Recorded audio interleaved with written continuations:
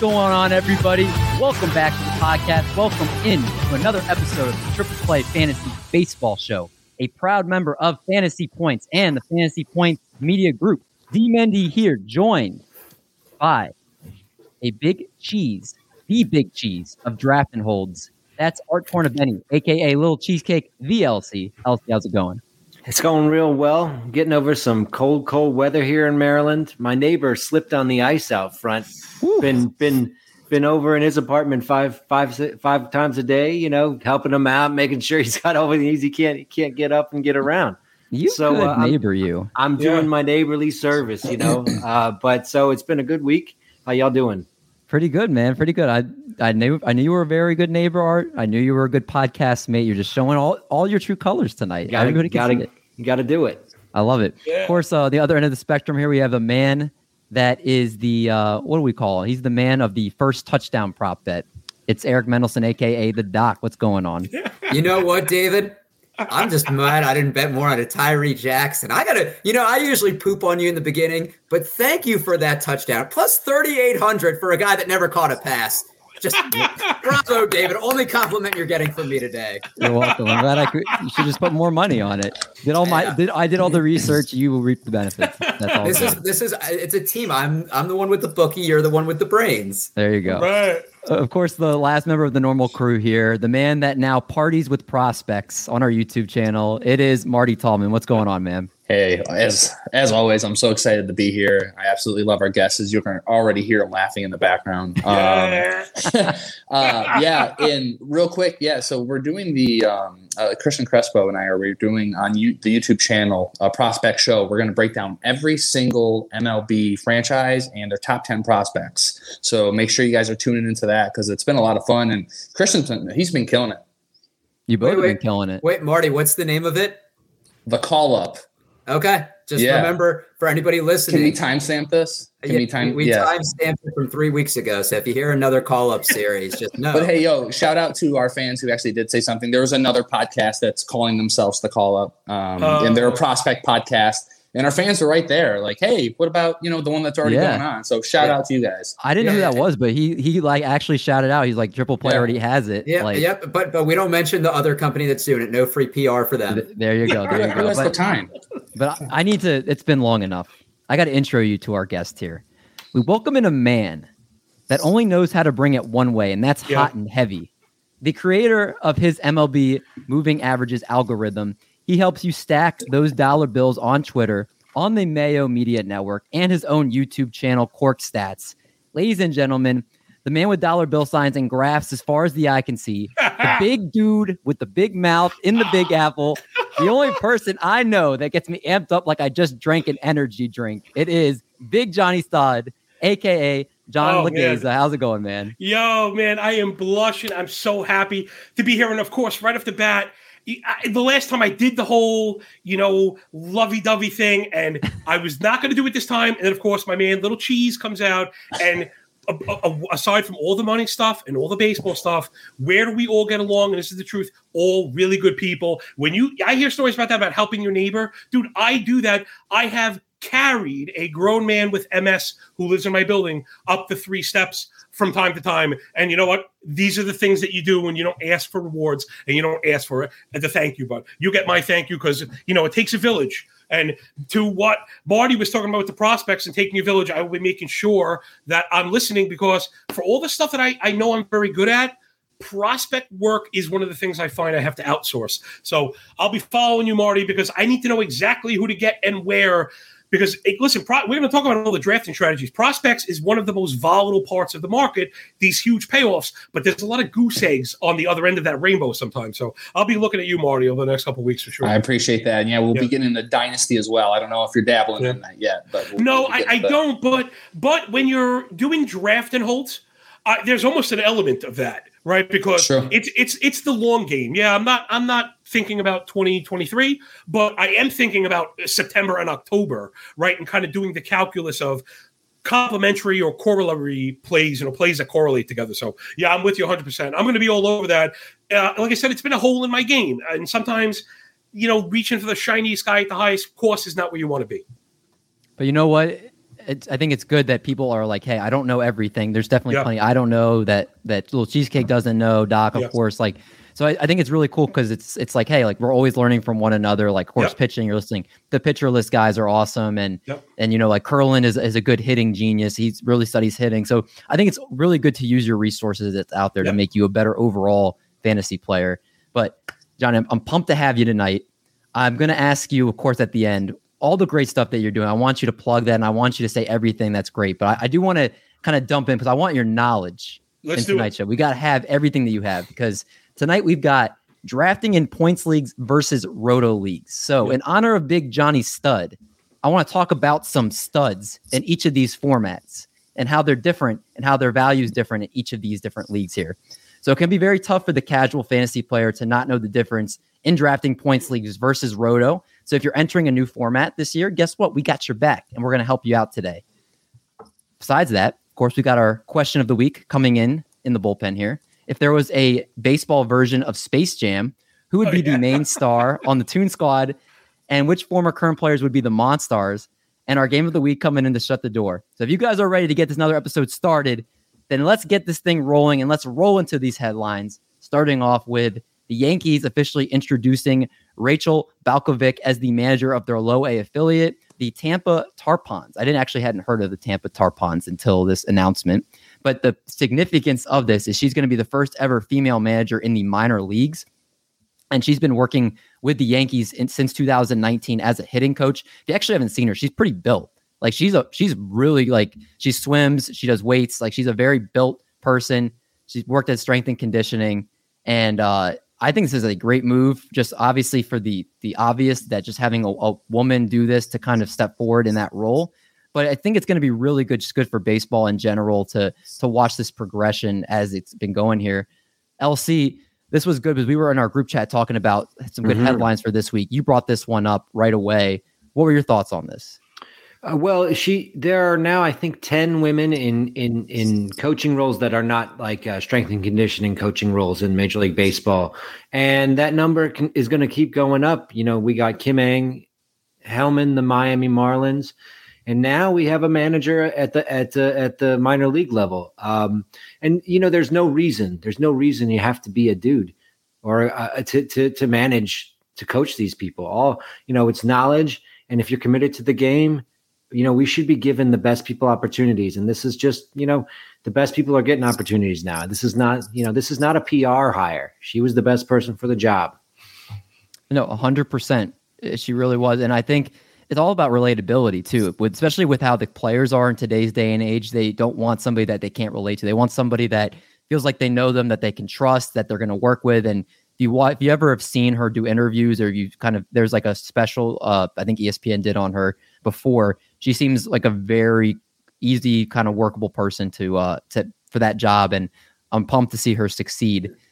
Now, I just want to say one thing, like, it is a different sport, but like in NFL, like David Culley, the Texans coach, got fired after one season. It was an experiment. Like teams do all these experiments all the time where it's a 1 to 2 year, you know, prove it. All right, let's see what they can do. Like there's no reason why women shouldn't have had these opportunities prior.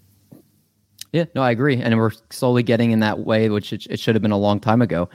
Now, this next subject, I got to go to Big Johnny Stud here because we were talking about a little bit about it. Wait. Can I just shout out one for the one thing? Because I have a few years on you guys, but yes. I also have a little daughter that I absolutely adore. My Victoria is my whole world. And she, you know, was starting to show some interest in watching games, you know, I have baseball and football on, whatever. And to be able to show her that, because one thing she has asked is she asked me if girls could play football. And I said, well, right now, maybe we got you to kick it from 65. You have a chance. But outside of that, no. And it hurts to think, like, when she says, well, why? And it hurts to think that there are opportunities closed. So you guys really, you nailed it. It's about time.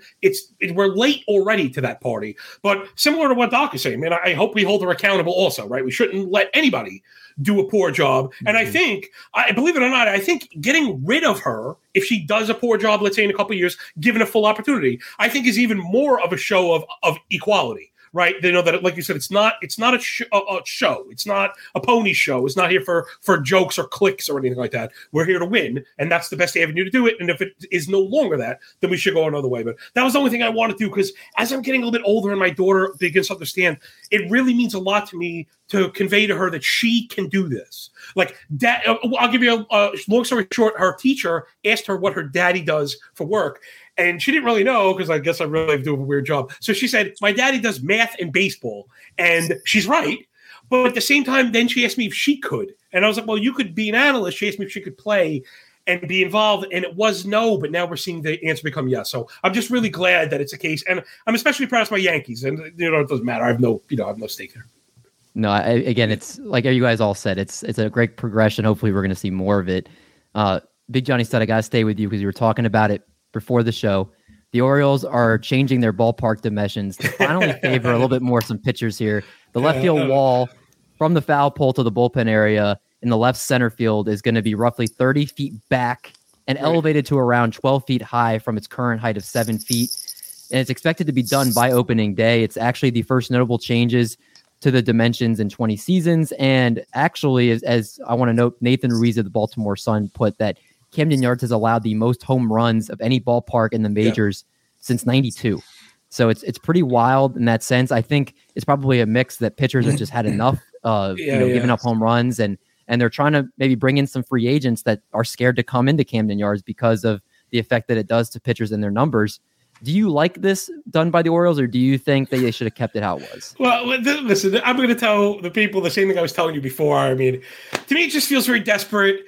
I would be looking to get better pitchers, rather than having to move the dimensions. Like, that's, pitchers have succeeded there. Hitters have failed there and succeeded there. I don't know. I know people are going to look for actionable stuff is, yes, I do think you have to keep it in mind when looking at, especially it was weird, the Orioles have a strong young core of right-handed hitters, right? So that's Mountcastle, Hayes, oh gosh, and Mancini also is back, right? So is that righty? So that is a little concerning if we're looking for all those home runs we were expecting from. Now, I'm a little higher than Mancini on the field. I think projections had him for 25. I was up near 30 anyway. So maybe we split the difference there and go 28. I was telling you guys what people are going to do in trying to galaxy brain this is break out Baseball Savant, find out exactly how many fly balls landed in that little area, and try and deduct that. It doesn't work that way. Don't do that. Well, you should keep in mind that it's been moved. I'm curious to see if the projection systems move. So again, we mentioned outsourcing work. I don't claim to know how to calculate it, but I do know I can get myself in trouble doing it myself. And I do know I should be asking people smarter than me. So I'm going to wait a couple weeks and I'm going to see if Jeff Zimmerman or Derek Hardy or these people move the projections. And if they move the projections, then that's all you have to do. You're subtracting one or two. That's all it's going to be. People don't. If you're looking for this big, like Jordan Lyles Cy Young season, like that's not happening, right? It's just not happening. And if you like Mancini, like I already did, it's not going to push me off Mancini. I already like the talent and the man and the story and all the profile parts. So whatever. This to me just stinks of desperation. Go get better pitchers. Marty, anything you'd like to add to it? What are your thoughts? I mean, yeah, I can pretty much just echo what John's saying. And now, from what I read and what I understand, that it's up to 30 feet. And so they haven't made the final decision, whether that's going to be 12, 15, maybe the full 30. So we'll kind of see, where the chips fall there. And I think that's when the projections are going to take a huge hit. So, yeah, we're all just in a wait and hold. It's fun to talk about. We got nothing else to talk about. It's I think going back to the 1992 stat, I think it's funny because, number one, a lot of ballparks have just opened up that weren't there then. And then you go back to the 90s Yankees, and that's a funny stat. But, yeah, we'll see. We'll see what the Orioles do. I just hope they focus on, building a contender. All right, last bit of news we'll get to real quick here that John Lester has announced his retirement after 16 years. One of the league's most reliable hurlers over the last decade. He leaves a fantastic legacy, tossing 2,740 innings over 16 MLB seasons, 3.66 ERA, won 200 games and struck out just under 2,500 batters, 5-time All-Star, won 3 World Series across 2 separate franchises. Of course, Little Cheesecake with his Cubs and then the Red Sox. A Little Cheesecake, why don't you just say one thing about what will you remember most about John Lester, since he was played for your team, none of our teams. Well, Lester overcame cancer to come back and become that pitcher. That happened really early in his career. So the guy's a fighter, and he always was a fighter on the mound. I remember he had a problem throwing the ball to first base for years and years, and so he became really, really, really good at not letting people get on first base. Like he would really just try to keep people off first base. The guy is the type of pitcher that you want on the mound when it's a big game, because he's going to give you every single ounce that he has. I loved watching him pitch. I love having him on the Cubs. I even liked him when he was on the Red Sox. Yeah. Again, I think I didn't have the exact quote, but he pretty much was like, I'd rather end it on my terms, hand them my jersey rather than them basically say I need to retire. So I respect that about him. Again, a great career. And it'll be interesting. He might be one of those guys that just borderlines the Hall of Fame. I don't know if he'll necessarily get in or not, but again, a great, great career. On that note, before we get started into the main topic of the show, remember, if you enjoy the content of Triple Play Fantasy and want to hear more of what we got, make sure you check out all the great things on the Triple Play Fantasy Network. We've got podcasts in baseball, basketball, and football. Tons of great content on the YouTube channel. You can see us talking about sandwiches with Eno Saris. Watch Marty and Christian talk about the Evil Empire's prospects. Have a video today about a Bobby Witt Jr. debate we did with Paul Sporer, which was good. TriplePlayFantasy.com. A bunch of great articles on the website. And then, of course, just announced today, just prior before the show, if you're interested in playing with us or just a bunch of great fantasy baseball analysts that are going to be in a league that we created, we have the Triple Players Ball. And I hope you are watching on YouTube because we have a great graphic for it. It's a DC, which is basically a DC 50, which is you just draft 50 players. There's no free agency or waiver wire. You just every week set your lineup from the 50 players. So it's not too much maintenance to do. It's fun. We're going to have an overall winner. Hopefully we'll have 30 to 45 people, 2 to 3 leagues. It's going to be a blast. So if that interests you, make sure you DM the account at Triple Fantasy on Twitter, or you can DM me at TheMendio2, or you can email us at tripleplayfantasy@gmail.com. We'll get you in. It's going to be fun. Make sure you don't miss out. All right. Enough talking. Let's get into the good stuff. Drafting in points leagues versus roto leagues. There's some rules and strategies we have to go over besides players that benefit in each format. Again, very important for if you're looking to switch different formats for the first time. The first golden rule I thought we should talk about is strikeouts. And specifically, do strikeouts matter in points leagues, but not as much in roto leagues? I'm interested to hear what your guys' thoughts are on this. Is this something that people need to take into account? Let's start with you, Mr. Big Johnny Stud. You know what? I think the easy answer would be to say they're more valuable in points leagues because the scoring is immediate, right? Sunday, we refresh, we get a win or we get a loss. But having seasons of high stakes roto under my belt and realizing that almost every single year, you come down to not only the last day, but the last game, sometimes the last inning, and furthermore, the last plate appearance. So you cannot undersell the importance of every single strikeout. And if we get into format a little bit further, for the people like myself, like everybody here, I started with home leagues, you move up to public leagues, and then you find your way maybe into NFBC circles, right? And you really got to be careful there in those NFBC circles because the average player in NFBC is very sharp, right? It doesn't mean only good players are there and anybody not there is not good.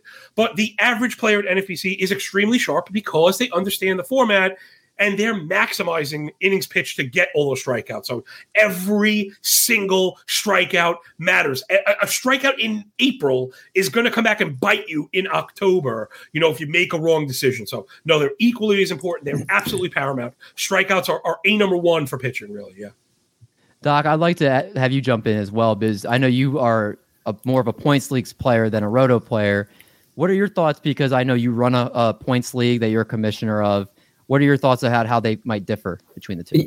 Yeah, I mean, to touch on John's point, I think strikeouts matter a lot more in points leagues. If you think of someone like Miguel Sano, Ian Happ, Keston Hiura, those guys can easily have an 0 for 4 with 4 strikeout day, and that -4 is crucial. And you look at their points over the week, like they could end up with negative points. If Miguel Sano goes 1-for-4 with 3 strikeouts, and he hits a solo home run and he gets you 3 points. I mean, is that really worth it? So I just like it better because I think it reflects the player's actual value. And we'll get into stolen bases next, and I don't want to foreshadow it, but I think when you focus on a certain category, it inflates it. If somebody is really good at one thing, I think points factors in all kind of dimensions of a player, and kind of reflects their value more. Yeah, and touching on that, again, when you're looking at as you get more advanced, you can look at stuff like K over BB as far as pitchers' effectiveness and guys that you're going to draft too. I think that can translate over to both formats, as Joe points out there. And again, it's strikeouts, like John mentioned, they're going to matter in both leagues. It's just going to be a question of if they matter a little bit more in one to you or if they don't in the other. But I think at the end of the day, like Doc, you mentioned that strikeouts, if you're a hitter, that -4 is going to be a lot different because in Roto, it's a lot more based off average. So if they strike out or if they just ground out, it's going to be the same. It's going to negatively affect their average the same way. So that's what kind of matters there. I want to get to the next one that we have, and staying with obviously another S word, stolen bases.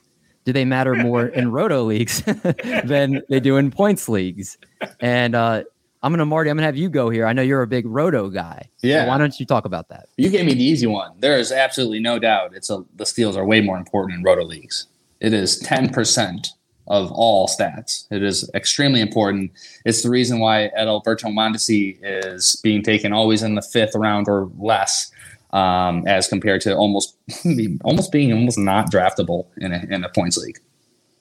Yeah, no, I mean, he'll just slip to the double-digit rounds in the past. I know I've seen in points leagues, because if the stolen bases don't matter, what is he giving you in points leagues? I agree.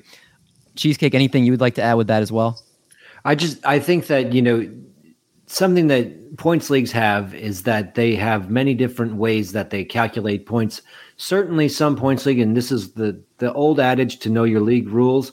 Some leagues try to give the stolen base a little bit extra juice. So they make it a 1.5 point or a 2 point instead of just 1 point. Therefore, someone, they're not as negligible, like equal to hitting a single right. As in most points leagues. Like, so if you're in a league, you got to watch. If your league goes 3 points per stolen base, then all of a sudden, Adalberto Mondesi does come back into the picture as being like someone who might be worth it. So, but otherwise, like really, it's not something you would even consider. Not in the first round, not in the second, not in the third. You don't even have to consider it. Just look at what they're doing. K to walk is a big way to look at it. No, I like that. A good way to reference the comment from before as well. I want to go to now one that's maybe not quite as obvious. And Johnny Stud, I'm going back to you because this one I feel like it could go in different directions. Should starting pitching be pushed up more in points leagues than in Roto? What do you think? Okay, well, man, first I got to go quick on the K thing again. I was thinking of pitcher strikeouts, where I totally stick to what I said. And for hitters, I don't know why I didn't even think of hitter strikeouts. Yeah, there is something we could get to that. I think hitter strikeouts absolutely matter. You need an OPS to deflate that because, the point leagues, like your guys are saying, the currency in point leagues are generally bases. And if you're going to lose points for strikeouts, and a high enough OPS can get you around the negative for that. So strikeouts definitely matter, and they must be circumvented by a high OPS for hitters. Let's see. What was it? What was the new question? If starting pitching should be pushed up in points leagues more than Roto. Absolutely. Yeah, you know what? I think the first one goes to what Cheese was saying, and you have to know your league. I have only played in 12-team point leagues. And the reason I say that is because then if you're in a 12-team league, the answer for pitching in point leagues is a definitive yes. There are not many of those pitchers that can give you the unique combination of distance and strikeouts, right? Because you get points per out and points per K, and then sometimes you get wins and quality starts, whatever, and that's where you get off into the weeds, but generally you're being rewarded for those bonuses. So the fact that there's only, off the top of my head, I haven't counted, but less than 24, right? Less than 2 SPs worth of guys that you could rely on, let's say, to give you 6 steady, but at least a K per 9. There aren't many of those guys. And to expand on it, the reason why everyone is because of the disproportionate calendar, the way the calendar hits differently in point leagues.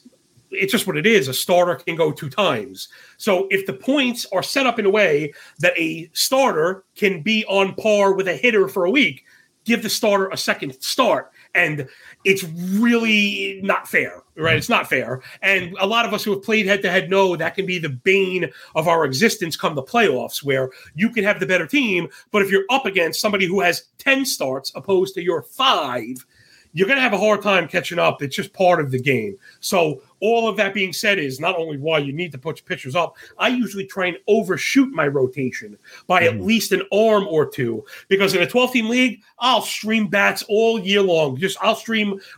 And you know, when I say stream, people sometimes think it means one and done. No, you might stream. Some guys are going to stick, right? You know, you might pick up someone else's trash. You end up catching them on an upswing. And again, people, you always want to be thinking of things in a sine wave, right? So if you bought something low, again, this is not definitive, but I usually have it in about 2 to 3 weeks. A player produces about 2 to 3 weeks, and then you kind of come back down, and, you know, different players have different bandwidths or whatever. But you're going to jump in. I'm streaming hitters because I'm looking to get on those waves. And then once I see it, I'm just move on to the next one. If you hang out with guys like you guys at Triple Play and you're around 15-team leagues, what that will do for your 12-team game is really take you to the next level, because you look at that waiver list and you go, oh, this guy's available. Yeah. Lane Thomas is available, like a guy you might not really care about otherwise. You know, all of a sudden is viable, right? So, right, those are the kind of guys, Lane Thomas or Connor Joe on the Rockies. If the Rockies are going to be home for the week,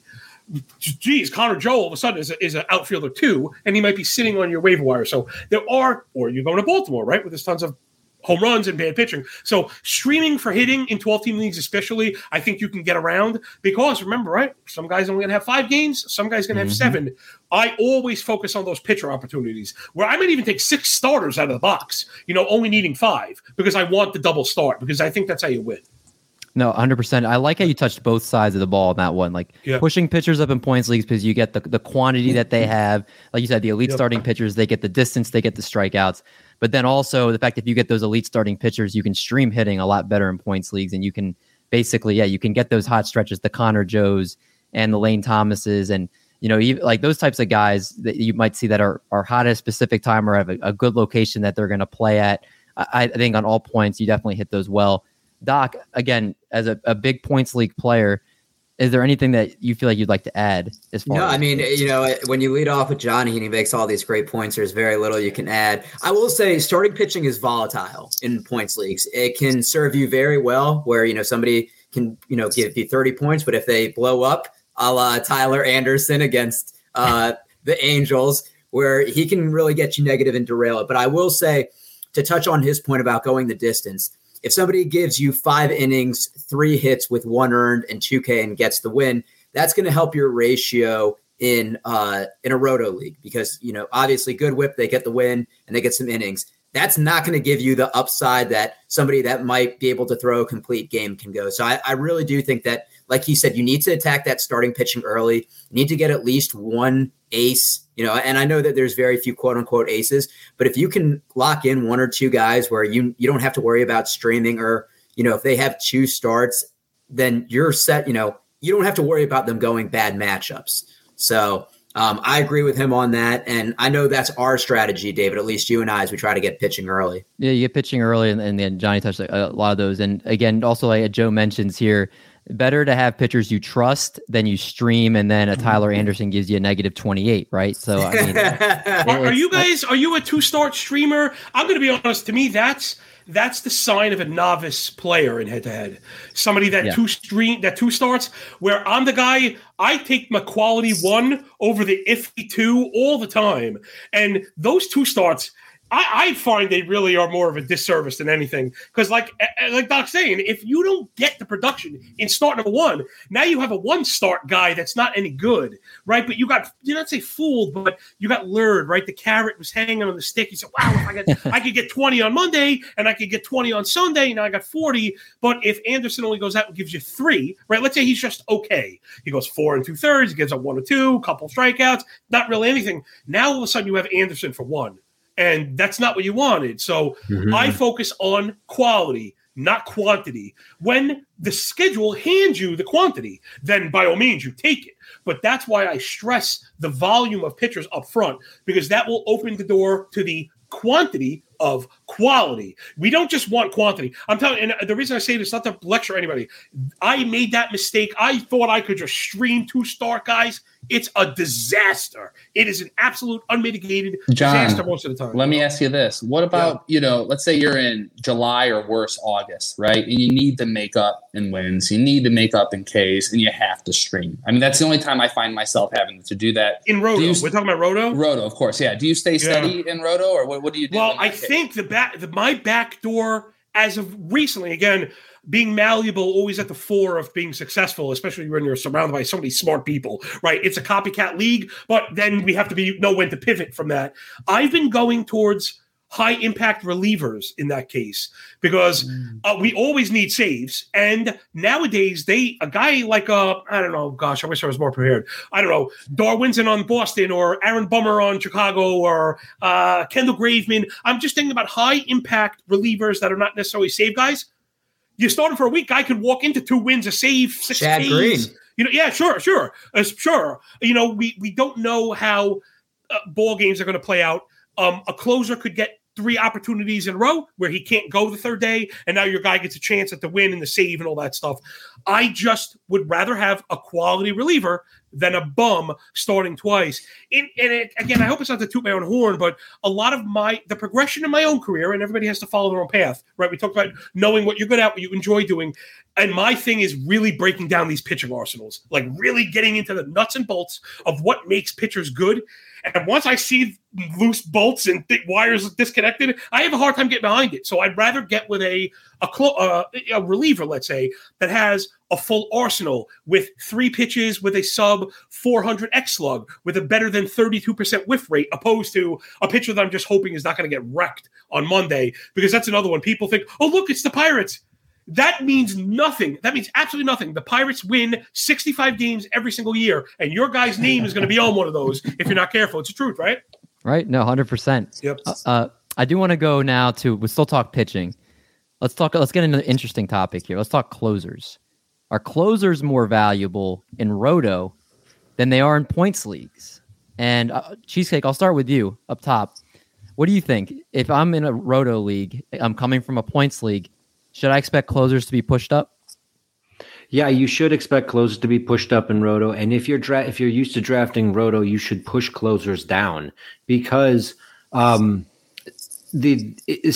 say you have a daily moves points league.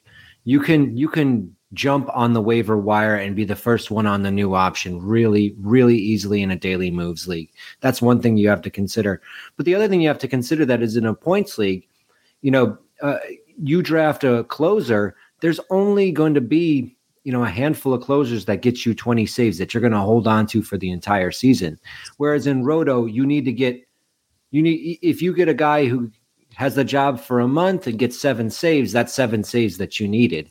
Whereas in a points league, you have a guy who gets 7 saves in the first month, that might not be worth it, because the 7 saves came with 1 or 2 blow-ups that cost you a week or something like that.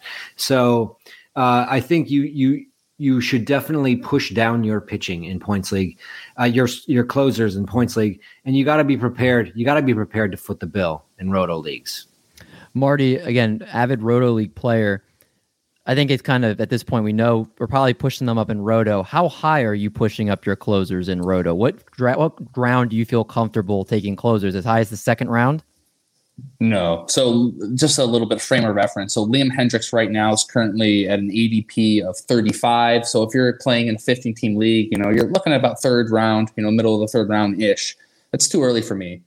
I want a top 5 closer. So a Chapman, falling down to the 5th, 6th round. I'm more in that space. That's where I feel comfortable. And I think this is something a lot of us need to do, is really study the bullpens of every single organization and take all of your shots at the second guy in line and just line that up maybe with your 27th, 28th, 29th pick and hope you hit one of those guys, because there's going to be 10 relief guys who get you 15, 20 saves. You may not even know their name, right, going into the season. So just that's part of it. I think getting a high-end guy in the 5th, 7th round, starting around there, and then building at the back end on a high upside guy who's maybe not in that role, but he will be a closer by the end of the year. No, that's a good point, Dad. You got to stay active. Look at these bullpens. There's some great resources out there. Greg Jewett is known as the relief pitcher whisperer, always putting out stuff. He sends out emails where he kind of gives you the updates on the closer charts. MLB.com, I know, has like the next in line too. Like there's a lot of resources out there. And real quick, I'm going to plug our own Matt Goodwin. He did a really good job of, he has 5 relief pitchers that are maybe 2nd or 3rd in line for like a draft and hold setting. That would be perfect. So go on the Triple Play website and check that out. Great plug there, Marty. That's professional right there. I love it. And again, like Joe points out, also, if you're just keep it eye with the league format. So if you are in a points league, I think normally it's just the normal settings. Saves are worth 9, if I'm not mistaken. Or no, I'm sorry, they're worth like 5, I think. 5. I think they're worth 5. If you're in a league that saves are worth 10, then you're talking a different thing as far as how maybe you're pushing up closers. So just keep an eye on what your league format is and for that setting. The last ones we're just going to get to, I'm going to we'll run through these a little quicker. Catchers being less relevant. Call on me. Oh, okay. Because the big one, we are talking point league. We're talking different formats. And right. She said, read the rules. Doc said, pay attention. And where that applies to point leagues, or I have found, is a lot of times there are SPARPs. And if people aren't familiar, that's starting pitchers as relief pitchers or starting pitcher and relief pitcher. And what I'm getting at is, sites have a hard time delineating sometimes between players that either have adjusted or new roles. So here is one of my favorite tips to break your point league for everybody at home. To break your point league, you go, I play on CBS, one of the more popular point league platforms, but you go open up the platform, look at next year's projections, go under relievers, and then click games started. And for example, here is a list of players that are relievers. I'm doing air quotes for the audio people, but they will be starters, and you'll be able to start them out of your reliever spot. So I see Taylor Hearn, Alec Mills, Randy Dobnak, Jose Quintana, Zach Thompson, Colin McHugh, Colby Allard, let's see, Garrett Richards. You know, it gets a little hairy there. Jimmy Nelson, Trevor Richards, Denelson Lamet, maybe get something there. Caleb Smith, Michael Lorenzen, Jacob Junis, and it kind of goes from there. You know, guys are not great. Dalton Jeffries and stuff like that. But the point was Bailey Falter, you know, so there's a couple guys that you may at some point this year be looking to start. And those guys, if there are any, I didn't really name any that I love. Sometimes coming into a year, there happen to be guys, you know, that really check that box. Make sure you check that, because you may find you have a starting pitching target that's also RP eligible. Make sure that you get that person. You know, you push him up wherever you have to push him up to. You just add him into the rotation, right? You just that's when I talked about overshooting my rotational spots. If I have 5 and there's a starter that reliever I like, that's 6, I'm going for 7. And I'm going to look to work that pitcher into either the bullpen or the rotation. Again, it's all about maximizing 2 start weeks with people you believe in. That's really that's just the name of the game. Get as many good pitchers as you can, because the guy streaming will be a step behind you, you know. And that SPARP thing really does work, because again, man, bad closers can get you stung. And Cheese is right. If you're savvy, you can, you know, get the next guy up. I like to look at performance though, because I'm thinking of like a Kyle Finnegan. So if you had a Kyle Finnegan last year, it didn't matter. I don't even know if he got you points with all the saves he got at the end of the year, because he's giving up 3-run bombs every other day. You know, so a guy, you know, some closers happen to hold on to their job even though they're getting beat around. So you got to be careful, right? It's funny. Relievers are so format dependent. I am paying through my nose for relievers right now, because, and again, it's not to discount what Marty was saying, because he is correct. There will be saves available and we won't know who they are. That's my problem though. I don't know who they are. So I don't want to start throwing darts at potential zeros where I know you have to hold your nose and eat the draft capital. But if you grab 2 legitimate closers, I understand they're going to be going in the first 6 rounds, and that is enough to make you nauseous. But if both of those guys give you a pop at 20 to 25, those 40 to 45, 50 saves, maybe more, is going to be worth at least 8 or 9 SGP, right? It's going to be worth a 9 in the standings. And then while you're taking, and not to pick on anybody, while your other players are taking 6, 7, 8 stabs at potential zeros, I'm stacking plate appearances and innings pitched. Stacking. No rookies, no prospects. Everybody's on a 40-man roster. Like, I came to win the overall this year. In those draft champions leagues, they're extremely difficult. So I'm not saying that I'm right and you're wrong. It is different. But what you need to do is map out those players, right? What Marty's saying, Marty is correct if you do the work. Don't just go into the room and say, well, I'm going to figure it out on the fly, because the guy that you had in your head is gone 6 rounds earlier than you were ready for it. And then you become reactive opposed to being proactive sometimes. And that's how you get in trouble in a draft room. We're here talking about theory, right? So that's always at the core of it for me is, man, I don't want to spend the draft capital, but I'm saving emotional capital, if that makes sense. It's a give and take, I love it. I'm just sipping on that knowledge. All that knowledge he's spit into you guys. I'm just sipping on it right now. That's some good knowledge. We're going to close this out here because I think John did a great job of covering a couple things we were going to cover as far as streaming and quantity over quality and what your side you're on as far as for that. So the last little bit we're going to get to before we talk about specific players that we might target in different formats is catchers. And if there's any difference between the relevancy in points leagues over Roto. Also, if you play in a points league or Roto, are you in favor of people not playing catchers to basically take a 0 at that position and stack up if they want to add an extra pitcher or if they want to have another outfielder, whatever they want to do? Doc, I want to go to you first here. What are your thoughts? Yeah, so I definitely think that they are less relevant. I mean, in Roto, it's kind of its own category. So if you can get like a Dalton Varsho, somebody that has dual eligibility and will give you some steals, I mean, that definitely gives you kind of a competitive advantage. But for most catchers, I mean, they're, even the Gary Sanchez's that are going to provide some power, they're going to strike out a lot. They're used, I think, more. We see more defensive catchers or ones that are, hitting lower in the lineup, 7th, 8th. I mean, if you can get a JT Realmuto or a Will Smith or a Salvador Perez, that's going to give you a little bit of an advantage, but you never know who it's going to be each year. And we thought, JTR in the 3rd round last year was as safe as it gets.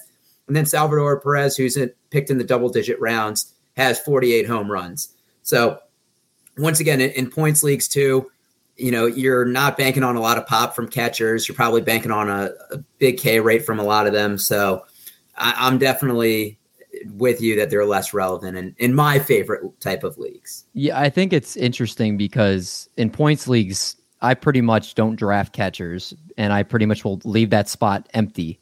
And what I'll do is I'm not going to reach and take, JTR. I'm not going to take Salvador Perez. And once you get to like that 4th, 5th, 6th range, it's like the 12th catcher is not going to be too far off. And at that point, I was like, if I need to stream a catcher, I will. Johnny mentioned, if like, hey, this team is going to Coors for the next 3 or 4 games, and I want to go ahead and pick up a catcher for that team, like I'll go do it. And, or it's like, what? I have 10 starts this week, and there's a good pitcher on the free agent wire that's going against the Royals that has, averaging, 9 Ks per, 9, 10 Ks per 9. I think he's going to have a good game. I'll stash him as an extra pitcher, leave that catcher open because, if that pitcher gives me 20, 25 points, the catcher's not giving that quality to me. So I kind of like that for points leagues. I was going to say, Dave, that's very Roto of you. You're taking a nice Roto strategy to points leagues. I appreciate that. I just wanted to hop in and say one more thing. Catchers don't really play every day. Like in the AL, they'll DH. But an NL catcher might play. Well, they might be the everyday DH now. Oh, I'm just saying, looking at things in the past, and I'm not even going to jump towards because MLB isn't even close to proposing anything. But catchers might play every 2 out of 3 days or 3 out of 4. So they're not going to have an everyday role like a position player in the field might. So you can, you could rotate someone that's just in the lineup and they go 1 for 3 and hit a home run. And then you drop them the next day because they're out of the lineup and pick up somebody else that is. It's the most replaceable position, in my opinion. No, I agree. And again, some people like to do it where they just take guys late, the Jacob Stallings or the Elise Diaz's, like those guys later on in drafts. And they're just like, hey, you know what? They're their team starting catchers. They're not bad players. They'll play, 5 days a week. And as long as they don't crush me, like I'll just take those guys, take my 2 catchers later on and do something like that. So there's a lot of different strategies that come to catchers, but I want to get into the last thing we're going to do here before we get to our question and game of the week. And that's going to be players that are valuable in different formats. Yeah. And again, there's guys out there that you may not think so, but it's true. And, the first guy that came to my mind was Wander Franco. And we'll talk about a couple of different players, but someone like him who strikes out as little as he does for points league. So there's not going to be too many days he gives you negative points. But again, at the same time, there's not something he does incredibly well where you're going to be like, hey, again, stolen bases don't matter in points league. So he'll give you some steals. He's going to hit, an okay average. He's going to maybe hit you like 25 bombs. There's nothing that he's like, oh my God, I got to have him. But the value of him in a points league is that he's not going to strike out a lot. And that's a big thing in points leagues. Alex Bregman's another one of those guys that's going to be like, hey, you know what? Maybe there's not going to be the 15-point days, but it's going to be, 5, 6, 4, 6, 8. It's going to be those consistent where he's going to be giving you week after week of just good, consistent production, not taking away points from you. I'm going to go around the horn here if there's just any player or two that you would like to add of someone that whichever format that you want to talk about. LC, why don't we start with you and we'll go around the horn. Oh boy, how do I pick my favorite one? I'm just gonna start by saying that I think that if you look at a draft list and you start seeing guys like Tatis and Turner at the top, that is a roto list. That is not a points list. Those guys are less valuable. They're still first round picks, probably, but you should not be looking at guys like Turner or Tatis as your top overall pick in a points league. I think that's one thing I want to get clear. Okay. No, that's a good point. Again, the stolen bases that they give you is why in Roto, you'll see them pushed up to the top as much as they are. The Jose Ramirez is another example, right? Ramirez's K- walks are really good, actually. So Ramirez is still really valuable. But like if you go to Tatis struck out 91 more times than he walked last season. And Turner struck out 69 more times than he walked last season. So Turner was actually the 10th most valuable points league hitter. So the stolen bases don't really give him that boost that he gets in Roto. So make sure when you're looking at your list, if you're seeing guys at the top like Tatis and Turner, that this is a Roto list. You're going to have to reorder the list for your league, your points league. I like that. Doc, what about you? Well, it's crazy because Art didn't name his favorite player who he always takes in our league, and that's Carlos Santana. I mean, the guy's an on-base machine. He'll go 0 for 1 with 3 walks and a run. Like, very rarely gets negative, but doesn't put up the sexy numbers that you'd want in a Roto league. Doesn't really run as much, doesn't have as much pop, but great eye for the ball and somebody that is a staple in his lineup year in, year out.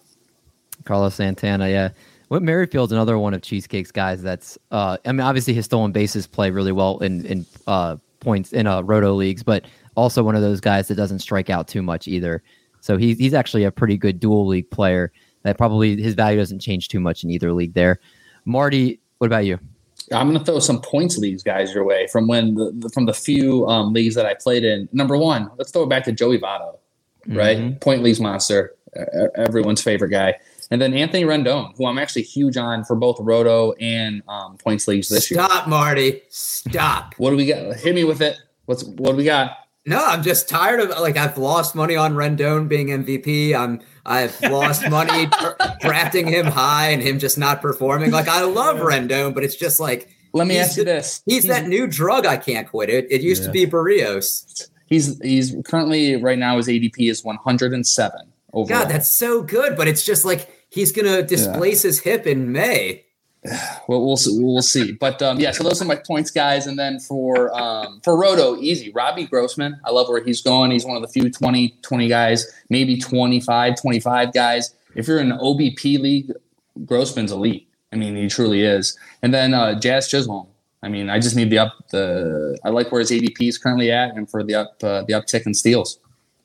No, it's a great list. And as Joe says, Joey Votto is a points league god. It's a fact. It is. All right, John, got to go. Have you finished this out? Anybody that you want to talk about in mind? Well, yeah, I think, the Roto analysis is kind of done to death. I like anybody that can give you 5 categories. For me, the biggest thing that I had to correct coming from point leagues was adjusting to batting average. So it's just what I could be as quick as, rather than point out a person, it's more of a process. That's usually my thing. I don't take any sinkholes anymore. Like I've set a hard parameter of, if I don't project you to hit 245, 240 is not even that great. Although, average in the league wide is slipping a bit. But if I can't project you for 245, you're not welcome on the squad. Sorry. I'll see you. I'll see you next year. You can't join the Roto team if you can't hit for average. And here comes this. We're going to do like a whole full circle thing now, right? So here comes the full circle thing. The reason why I'm able to draft those pitchers up front and even get the extra one is because of the flaw of methodology of point league drafters. And now where they generally fail is making a lot of people think they make the adjustment. Oh, okay, it's OBP, Joey Votto. Okay, sure. Like he's an outlier. But what you need to be doing, and I already did it for you guys before it started, was you want to be taking all of your stat pages and you want to find the difference between OBP and average. We want to find the leaders and the laggers. Okay, here's the leaderboard, guys. So this is the leaderboard of hitters that had, let's say, a 11% boost. You get a 0.110 boost from average to OBP, which would be pretty significant, right? 240 average to 350 OBP, right? At 11. Okay, so at the very top of the board, the leader last year was Yasmani Grandal, 180 difference. Okay, so a 240 average, which is kind of whack, to a 420 OBP. He's a god, right? Then Juan Soto, even with think about this. Juan Soto with a 313 average was second, putting up a 152 disparity to a 465 OBP. Now let's stop right there and spin a quick bowl for the great point that Dave made. Right again, and we're here. This is what we're doing, people. We're here because we're trying to make money doing this shit. Is you can't chase speedsters in the first round. That ain't going to get the bills paid. You want the best hitters in the game, and shameless self-promotion incoming. I actually covered this on my YouTube video on. It's actually the one on the Mayo Media Network. So if you search Mayo Media Net and just all the baseball playlists, it's right there. I comped what I thought were the best point league hitters, or the best pure hitters: Bryce Harper, Vlad Guerrero, and Juan Soto. And I put them all under the electron microscope. I won't spoil who I had come out on top. Spoiler alert, they're all incredible hitters and probably should be your 1, 2, 3. Okay, and the reason is what I'm getting at here is players that not only hit for average. Again, it's not that batting average matters, but the balls in play do, because of what I said before. The currency are bases. On base, it will tell you how often you get the base, but OPS tells you how many bases you get. So we want to always be using these things in accordance, right? So we're going to look for that difference of OBP to average, but then we want to combine it with OPS. So let's go down the list a little bit more, and I'll show you the difference, right? So, all right, Grandal and Soto have such a big disparity that it's worth it. Somebody like Joey Gallo, right? Now, yes, he was third in the league with a 15-point difference, getting up to a 350. Not that great, right? So he's a player where his 200 average, which sucks, and his strikeouts, which Doc pointed out before, suck, even with the bounce for the OBP, is not good enough. So, right, so these decisions are not being made in a vacuum. You can't just subtract OBP and BA. What we want to do is look for the guys. Now, let's do quickly the players that have those big disparities, but also have an OBP that we like. Okay, so Mike Trout had a tremendous disparity with the 1,000 OPS. A lot of the guys don't. Mark Hanna, Clint Frazier, DJ Stewart, we're not really interested. Bryce Harper with the 1,000 OPS, yes. Max Muncy, yes, but he's hurt. You got to stay away from him. Ohtani, Darren Ruff. I mean, this is how you find outliers. Andrew McCutchen, Yoan Moncada, Michael Conforto, Tommy Pham, Brandon Nimmo, Kyle Schwarber. Now, the reason I mentioned those players is some of those are the people who end up on that bubble of guys that we could add and stream. So I hate giving advice that does not work. I'm giving you advice that works. You draft starters early and often backfill with the hitters that people missed in a blind spot, knowing that you could stream if you fall short, right? So it's always building. We're building, because the pitchers are not going to win it for us. We're going to have to hit. But you don't need first-round hitters to win a championship. You just need hitters that get on base and have the slug and the OPS. And you know what? you could stream Darren Ruff every time the Giants go to Colorado, and your league mates are going to go, why did Little Cheese add Ruff? That's so weird. He doesn't even play every day. I don't understand. No. But because you were sharp, he looked at the matchups. He's going to Coors and is in a favorable hand in the split. And Darren Ruff is going to hang 35 points, from the waiver wire that week. And that's how you win at this game. Really always having the microscope out. So, Dave, you really had all the good questions. You didn't even ask me about the catchers, and I've stepped on that rake also. I'm telling you, do not look past any of these topics, people, because the one that you say, oh, I know everything about that, it'll be the one that, screws you in the end. So really awesome job. But I know I always tend to go on, but we're building this calculus because it's more than just OBP. It's disparity of OBP to average, adding OPS to find the outliers. No, John, you're feeding them the knowledge. Again, it's going to be up to them to take what you're saying, all this great information, and then start applying it. But you're giving them a good foundation to be able to start, hey, I'm a casual player, but I'm looking to be the best in my home league. I'm looking to make that next step to be in a more competitive league. And it's doing these small things like that you're talking about to take a step from a casual player to a more competitive player. Again, the best in your home league, right in being in a bigger pond. So I love what you're saying. And again, if you're smart people, if you're listening, make sure you take that, even if it's just bit by bit, use every little thing he was saying and start applying that, and you're going to be a better fantasy baseball player. All right, fellas. Time now for the what makes triple play. It is the question of the week, sponsored by Monkey Knife Fight. Triple Play Fantasy is an official affiliate to Monkey Knife Fight, the fastest growing sports betting site in the United States. New depositors receive a 100% instant deposit match up to $100 using promo code Triple Play. So, Marty, with the question this week, if there was a baseball version of Space Jam, who would be the main star on the Toon Squad, and then which current or former players would be the Monstars? This is actually, Marty, this is, I think, one of my favorite questions we've had in a long time. This was a very unique one. And Dave, I have to shout out my girlfriend, Tyler. She is the one that came up with this. We were laying in bed. I was like, I got to come up with a game. And she's like, she said the first thing. You're like, somebody else already did that. And then she came up with this one. So shout out to her. Thank you, honey. I love the fact that you're in bed with your girlfriend and you're talking about our fantasy show baseball. Notes. Yeah. Welcome to your 30s. That's what your 30s are going to look like, buddy. Oh, yeah. So this is a good question. I'm interested to hear where you guys go with this one. Elsie, again, why don't you kick this one off for us? Who was your pick for this? All right, so the Michael Jordan is going to be Mike Trout. You got to get a veteran that people know. The Monstars, I'm going with the biggest Monstars of our growing up. All the guys who went and played well into their 40s, like Roger Clemens, Mark McGuire, Barry Bonds. Are you sensing a theme? I'm going to throw some Mike Piazza. I think he did. Ken Caminides, our third baseman. Sammy Sosa, Brady Anderson. Our DH is Rafael Palmeiro. The Monstars are all juiced. I love it. Oh man, the Juice Squad. They won't be the Monstars. They'll be the Juice Squad. I like where your head's at, Cheesecake. What about you, Doc? So what's funny is I had almost that exact same answer of Mike Trout and then a bunch of people that juiced. And I'm glad I changed my answer before I started the show because I did a little research.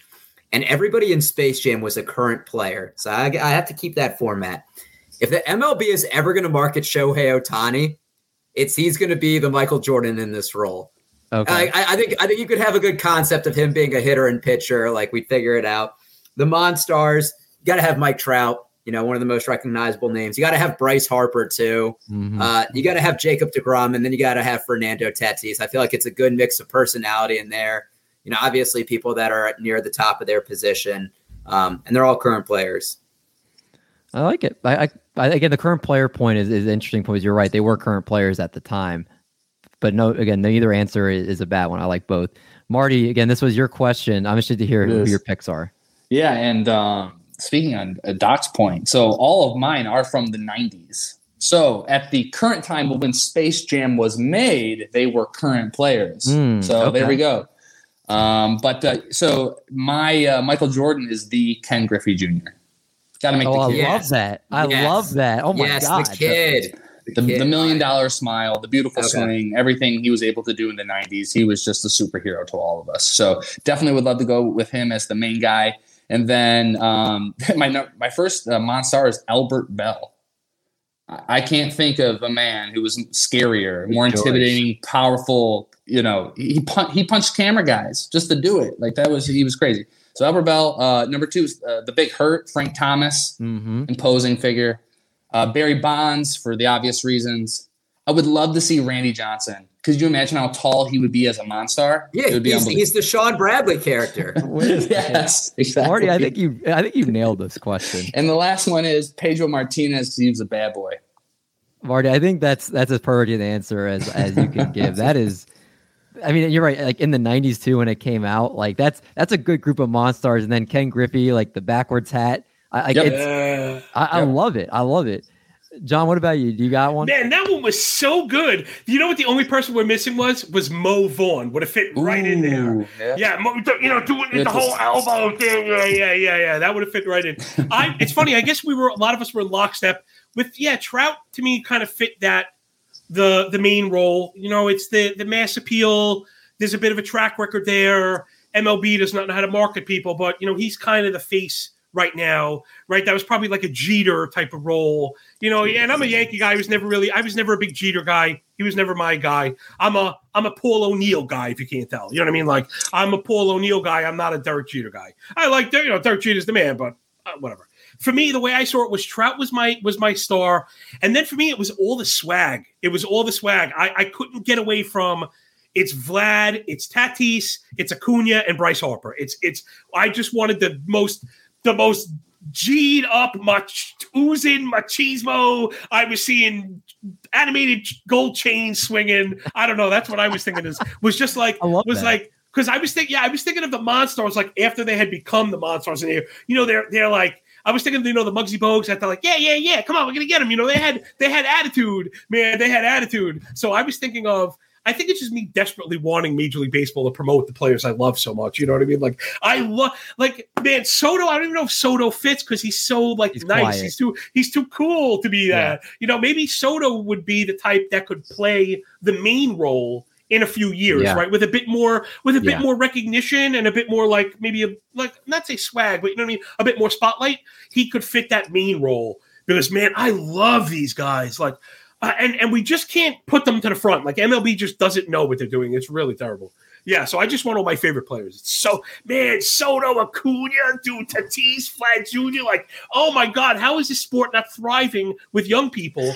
These guys are G'd up out of their minds. They're so cool. These guys are young. They're cool. They're relatable. I mean, they're funny and having a good time. All the big smiles. And no, you would think baseball's boring. It's like we're watching a different sport, I love the idea of getting them all in there to market them. And again, even if they're not evil, you could turn the situation to where you're like, hey, they're swaggy and right. Yeah, I like take it as evil, right? Maybe I didn't read it right. I didn't take it as evil. I just took it as they'd be my favorite bad guys because they're so cool, man. I love that. Great answers all around from you guys. I think there's nothing I could add to what you guys said because you guys, I think, covered it from every single angle. So on that note, we'll go to the last segment of the night. It is the game of the week.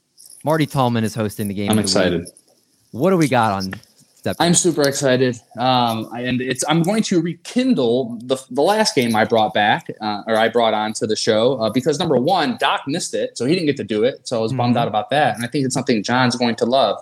So John, this is something we've all played before, but let me know if you need. I'm going to go through the rules regardless. So for this week's game, we're going to look at current and retired MLB players who have other talents, hobbies, or careers during or after they are done playing baseball. Okay? So I'm going to say that again. We're looking at current and retired MLB players who have other talents, hobbies, or careers either while they were playing baseball or after they retired. Okay? I'm going to start off with a refresher. This is the one that I did last time because I think it's pretty simple, but it gives you a good idea of the questions. So this current Arizona Diamondback pitcher just recently competed in rodeos, roping cattle under a fake name, Mason Saunders. So, John, who is this pitcher? We know this one. It's Madison Bumgarner. Boom. So those are the questions. Okay. Exactly. Okay. All right. Gotcha. So I'm going to hop into the first question of the evening. All right. And here it goes. This former Red Sox starting pitcher won a World Series with the club in 2004 and often had cornrows as his main haircut. Okay.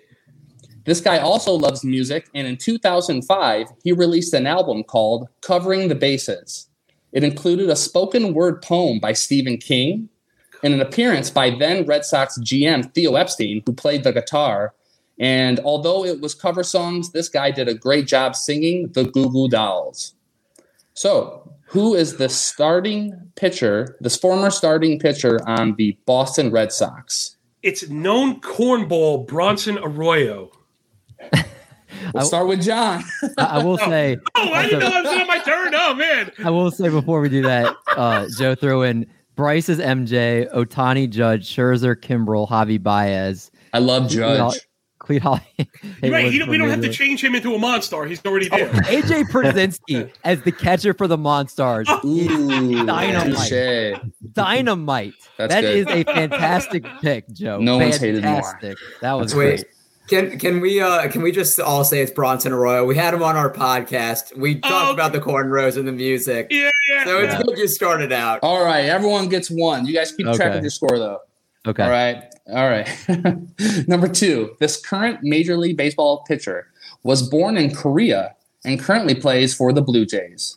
He's also best friends with the K-pop group BTS, and they have even produced music and commercials together. Who is this current Toronto Blue Jay? Starting with you, David. I think it's Hyun-Jin Ryu. Art? I'm going to echo Ryu. Doc? It's got to be Ryu. And John. Yeah, Ryu. Oh, I wish you didn't give the team name because that really kind of gave it away. That was well. Here's the thing. Last time I didn't do team name, and each one of these guys looked at me like I, asked them some kind of like. No, it's because I wasn't here. It's because I wasn't here. I would have gotten it. Right, Eric. Right. He's a known. Doc is a big BTS fan. Known BTS. Yeah. All right, cool. So everyone's got 2. All right, number 3. This current White Sox player. Just currently produced a rap album last year with one of the songs being called Desastre Personal. Who is this current White Sox player? Starting with you, Cheesecake. Yoan Moncada. Doc. I'm going Moncada as well. MLB moving average. Yeah, I that's what I thought it was to begin with. I would have liked to get creative, but I think that's who it is. I'm going Moncada.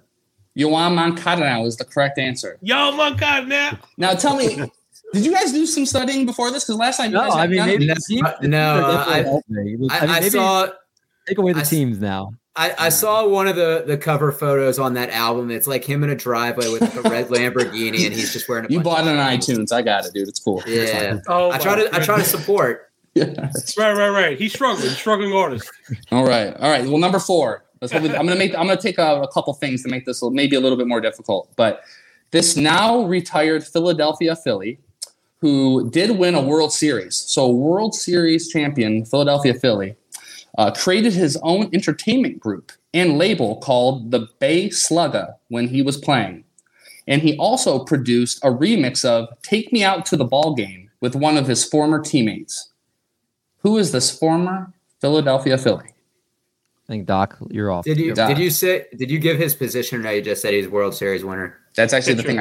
I left that out purposely.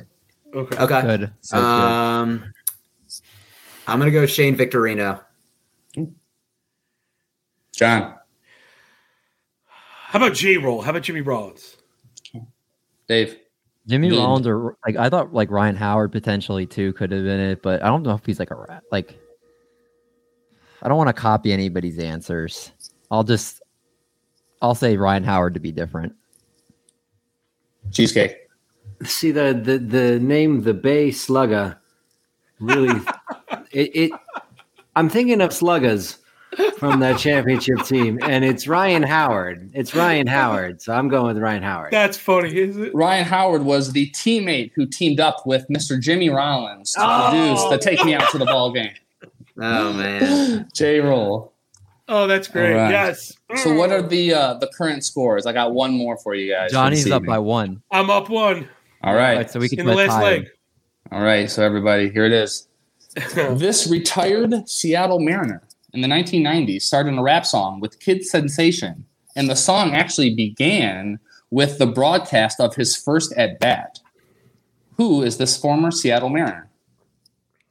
I think we're starting with John again. Or no, right? Yeah, I think it's John. Yeah. You got me. I have no clue. Oh man, former Seattle and rapper. Gosh, Is it from the 90s? It was from the 90s. You don't remember no one remembers Kid Sensation?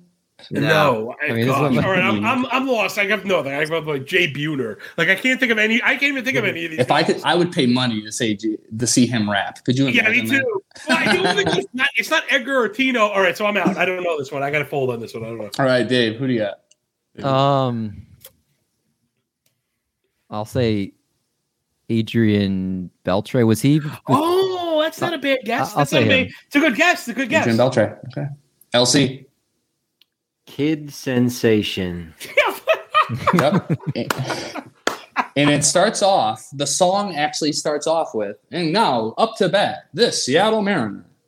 Like it's pretty sick. So I'm gonna go with Griffey.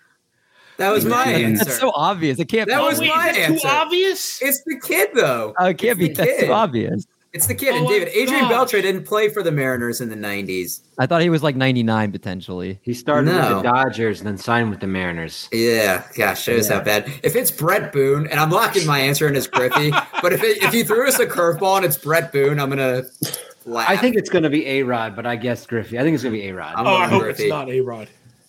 That just shows you how amazing the 90s were for the Mariners with all these amazing names. But it was as simple as you thought it would be. It was the kid, Ken I Griffey Jr. can't believe I missed that one. All right, so wait, we got a three-way tie. Is there a Right, tiebreaker? yeah. Or we just everybody wins but David? Because I'm cool with that.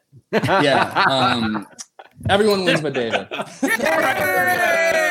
Oh, my Yay! God. David sucks. David sucks. Oh, that's awful. I wish I had my soundboard hook. I could just boo that. Oh man. Well, on that note, Johnny Stud, thank you That so was much for awesome. coming on the show Oh, tonight. that It's was always a beautiful. ton of fun with you, my friend. Yo, Please no doubt. plug everything that you're doing. Oh man, that was just too much fun. I hate leaving, man. I really do. I hate leaving. Congratulations, you guys, on all you're doing. How far you've come. I mean, it's seemingly one big guest after another, and it's from one sport to the next. I mean, I'm wrapping up some football gambling right before that window closes, and yeah, I'm sucking up all the triple play goodness I can get. You guys are really doing it, man. The energy, the chemistry, I love it, man. That's why I enjoy being here so much. I really cherish my time, but I really enjoy spending it with you. I really do. We love you here, man. And one of the better parts of this industry has been getting to become friends with some really cool people. It really has. I'm at MLB Moving Averages, MLB Moving AVG on a Bluebird Twitter machine, and then everything Cork Stats. I finally got my RSS transfer, so the Cork Stats podcast is back up and running on Apple, Stitcher, Spotify, all that stuff. And I hate tooting my own horn, but I know I'm a good player, and I try and provide content that I need that would be useful to me. I'm actually kind of selfish in it. But so if you thought what I dropped was good, then you might like the podcast because I'm asking smarter people than me the questions I want to know. And we put on a clinic the last month. I had Zimmerman in the chair, Todd Zola in the chair. I did the top 500 hitting prospects with Chris Welsh. It was like I was really all over this stuff. And Zola, like me and Zola was really awesome. It really came out good. And then the Cork Stats YouTube channel, I've been getting into some video work, everyone, where they're kind of short. They're only 10 to 15 minutes. But I really feel like once I put these things out, it's like the comprehensive piece on those things. Like I was scratching my chin and tearing my hair out, wondering about Robbie Ray, and I did like a 16-minute detailed breakdown of it's like the entire arsenal and the movement profile, vertical break. I mean, it's every single thing that you could think of, but I now have an avenue to put this stuff out there. So check out the Cork Stats channel. You could type in Mayo Media.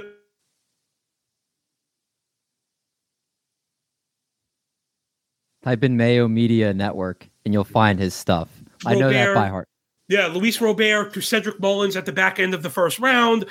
Just a Rosarena to Tyler O'Neill. So whenever I come up with these questions myself, I answer them, and I've been putting them out for people. So it's tough to get YouTube traction. Something, again, congratulations to you guys. You have shown the ability to cross platforms, something that I've learned firsthand is extremely difficult. I mean, dude, it is so difficult. I am putting my love, the blood, the sweat, and the tears into these videos. And sometimes you see only 25 people watched it, and it's like, wow, that sucks. But the library is up, and hopefully once people swap over from that other sport, they'll be picking up all the good stuff I'm putting down. So thank you guys for platforming me. I'm on my own now, so it helps to get amplification. Look, check out the podcast, the videos, the Twitter handles, elite stat combos. I'm going nuts right now. You know, that's how I do, guys. So thank you so much. I wouldn't have it any other way. Right. Exactly. Your family on this show, man, and we want to see you keep succeeding like we know you always do, whether you're with, with other network you were with or by yourself, like you're gonna crush it. No, it's okay. You can say, you know what? You're too nice, man. These things happen. We can't always stay with everybody always, right? I'm married and I had other girlfriends beforehand, and if I saw them, I don't hate them. I have nothing but love. I have massive amounts of love and respect for all the guys at FTN. Listen, we're all really cool. I still speak to all of them. It just sometimes it doesn't work. I may end up there again later on because I don't burn bridges. So people really a lot of learning going on here. I don't burn. All good people, all good things. The rising tide raises all ships, And there is a difference being with a group, but sometimes you notice too, there are downsides that I'm going through now. You notice that a lot of your interaction and it comes from that kind of bubble. And then when you're outside of that bubble, it gets quiet really fast. So, it's just a testament to people. You always got to be working. And even if you find yourself in a clique or a company, always be thinking about what happens if you're not there. Is your product still viable? Are you still entertaining and attractive and compelling? Those are the kind of things. So, no, dude, you guys are all really too kind. It's all good. I'm always going to land on my feet, man. You know what I'm saying? I love it. Yeah. Again, make sure you follow him if you're not already, and all the great stuff that he's putting out there. Again, if you're trying to become a better fantasy baseball player, that's where you need to go. But until next week, we're going to have, of course, more great off-season content with another guest on the show. It's going to be another fun episode. But until then, everyone stay safe. Happy drafting. And we're going to make like a bread truck. Then we're going to haul these buns. Catch you guys in the next one.